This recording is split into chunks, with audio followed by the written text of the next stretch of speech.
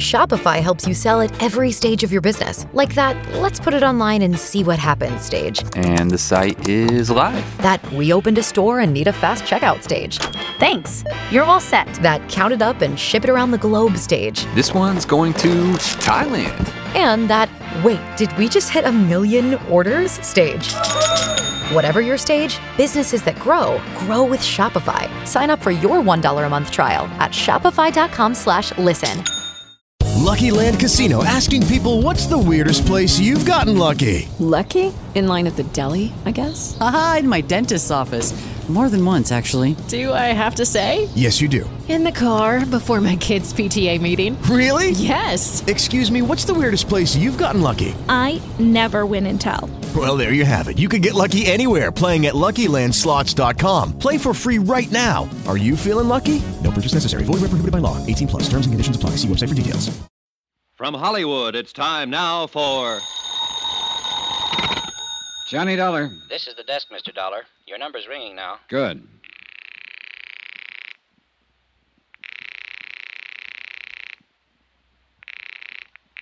Hello? Hello. I want to talk to Dr. McClain. Who's calling, please? I'm not a patient. I just want to talk to him. This is Dr. McClain. I'm Johnny Dollar. I'm from Hartford, Connecticut. I want to see you. What about? About life and death, Doctor. You must be drunk, whoever you are. Do I come to your office or do I meet you? You come to my office, I'll call the police. Get busy, then. I'm on my way.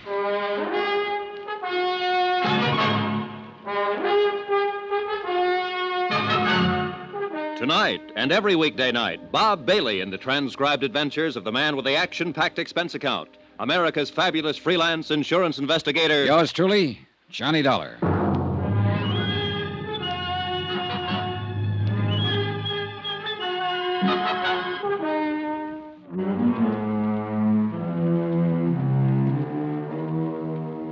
Expense account submitted by Special Investigator Johnny Dollar to Tri-State Insurance Underwriters International Building, Hartford, Connecticut. The following is an accounting of expenditures during my investigation of the McClain matter. Expense account item 10, $4, gasoline for my rented car. I was in the filling station at the Statler Hotel having it filled up when George Riley stepped out from the lobby entrance. Hey, Dollar. Huh, Riley? I came down here to see you. What about? What do you think, what about? All right, get in.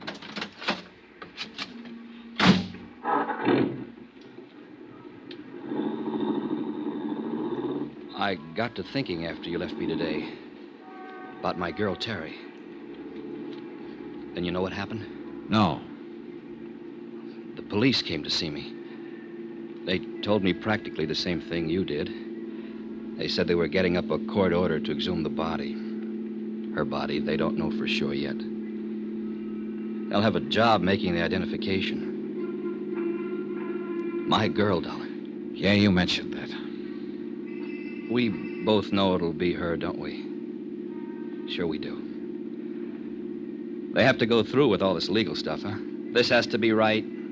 That has to be right before they can do anything. That's right. Yeah. Hey, where you driving? Around the block. Dollar, you know what I'd like to do? I'd like to get my hands on the bird or put it down on the ground that way with somebody else's name. He was a doctor, wasn't he? That's what it looks like. Doctor who? You'll find out soon enough. Let me ask you something. How would you feel if you got the kind of news I got today, huh? You'd feel pretty lousy. Well, I feel pretty lousy. I was going to marry Teresa Corbett a couple of years ago. I built her a nice house on a hill, and she disappeared. Just walked out. Yesterday, you come in and you say she didn't walk out. She walked into a doctor's office one night and had a heart attack.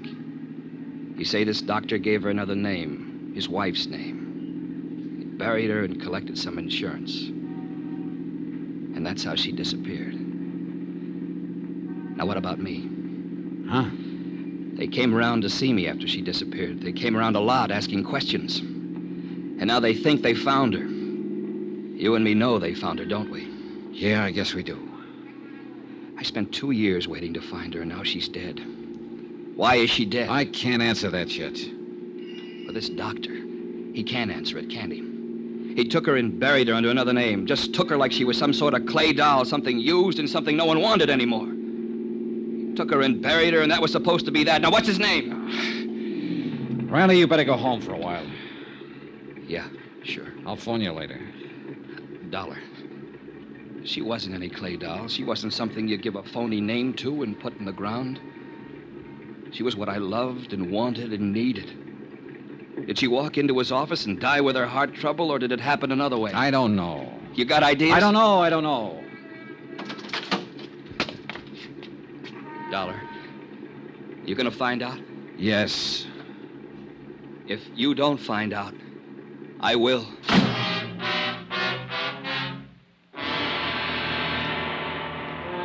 I stayed right there and watched George Riley lurch across the street and hail a cab.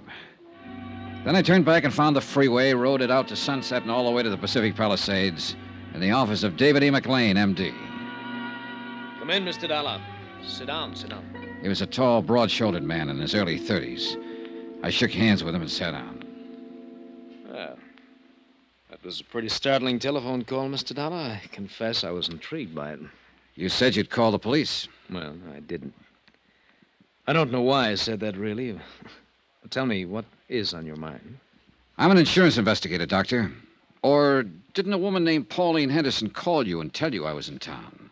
Pauline Henderson? Pauline Henderson. I don't believe that. A friend of your wife's, Doctor, an old friend who worked with her once. The kind of a woman who would recognize a picture if she saw it. I don't believe I remember her. Then she didn't call you and tell you I was in town. Well, that's all right, too. She said she might do that, though. Don't you want to know why, Doctor? Well, I suppose so. Yes. Why?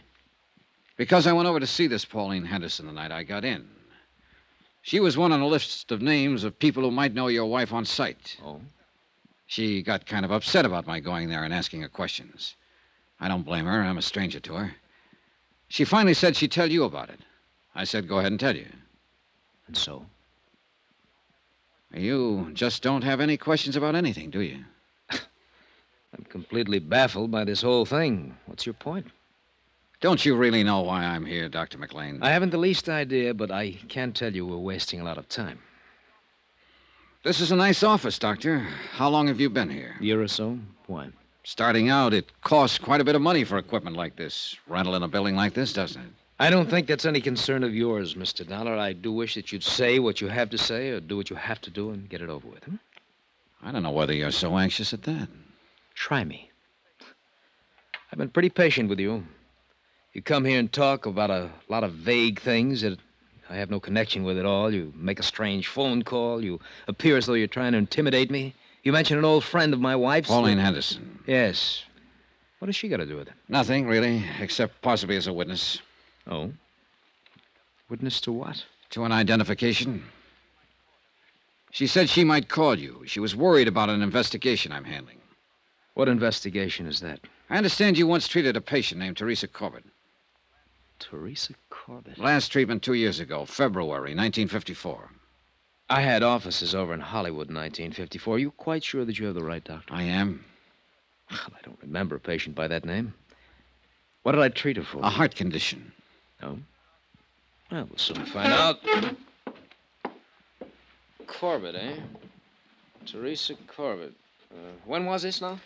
February 1954. Well, I don't have anyone by that name in my files, Mr. Dollar, but it must be important if you came all the way to Hartford to ask about it. It's pretty important.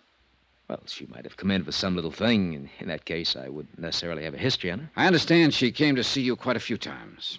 Could it have been another Dr. McClain? It was you. Well, that's funny. Oh, now, wait a minute. 2 years ago. My wife was my receptionist then. She wasn't too good at keeping records. Do you suppose I could talk to her and ask her? My wife is dead, Mr. Dollar. Oh. Sorry I can't be of more help. I thought every doctor kept a record of all his patients if they just came in with a nosebleed. Well, now you see that you're wrong. Now that we've gone through all this, let's get down to business. What do you mean by that? I'll come right out and say it, Doctor. You should have kept a file on Teresa Corbett. You should have kept that one above all things. The fact that you don't have one is going to make me believe a lot of things I haven't really believed up until now. What things? What are you talking I'm about? talking to you about your wife, who isn't dead at all. What? 4 days ago, she came to me in Hartford, Connecticut. She said that Teresa Corbett died in your office one night and that you identified the body as your wife's. What And did what's you more, you collected $10,000 worth of life insurance on her. Here's a picture of the woman who gave me that statement. Is this your wife? Well? All right, I'll tell you. It is your wife, Doris McClain. And she's still very much alive. And the story she told me in Hartford is pretty much the truth. I've never seen the woman in that picture in my life. I ran into one person here in Los Angeles who recognized her right away. I've got a list of 8 more people who'd probably recognize her. I can go to every one of them and get their statements to that effect, but I don't think I need to. I've got a pretty long statement from Doris McClain herself. It tells the whole story. Would you like to read it? No. Then maybe you'd like to make a statement yourself. I have nothing to say, Mr. Dollar. I didn't think you would, Doctor.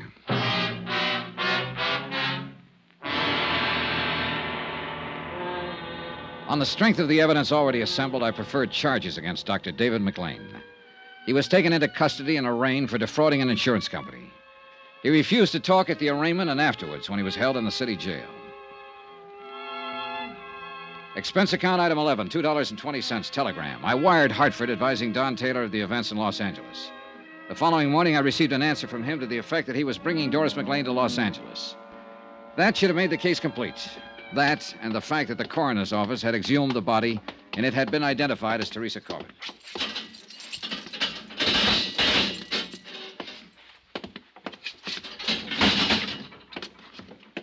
Well. Hello, McClain. What now? Oh, I thought we could talk. We can't, so that's that. We have your wife's statement, how the whole thing worked. The coroner's man identified the body of Teresa Corbett. So? Your wife will be here tomorrow sometime. Her testimony will cinch it. Will it? You know it will. I want a statement from you. Look, we aren't in a courtroom now, McClain, but we will be. It'll be a tough case from top to bottom, but we'll get you, and we'll get you good.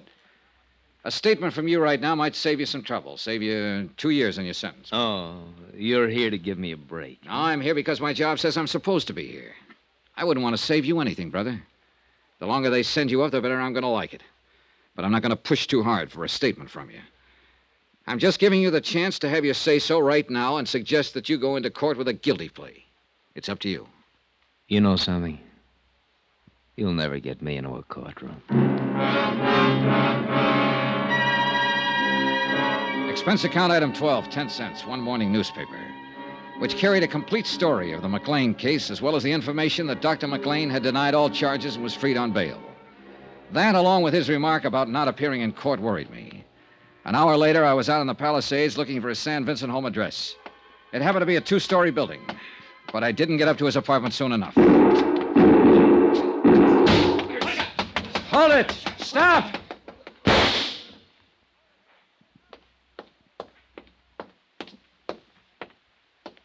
Riley. You don't have to worry about your doctor friend anymore. You fool, you crazy fool. The court would have taken care of him. No. I wanted to do it personally. Oh, Riley. For my girl, Johnny. For my girl.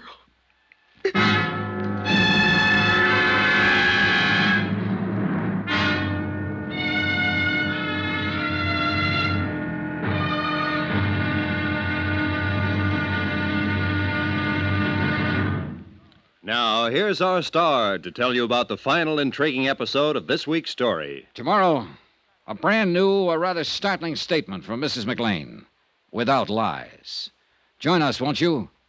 Yours truly, Johnny Dollar.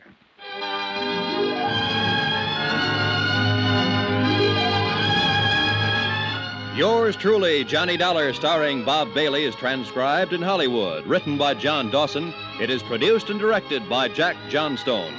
Be sure to join us tomorrow night, same time and station, for the next exciting episode of Yours truly, Johnny Dollar. Roy Rowan speaking.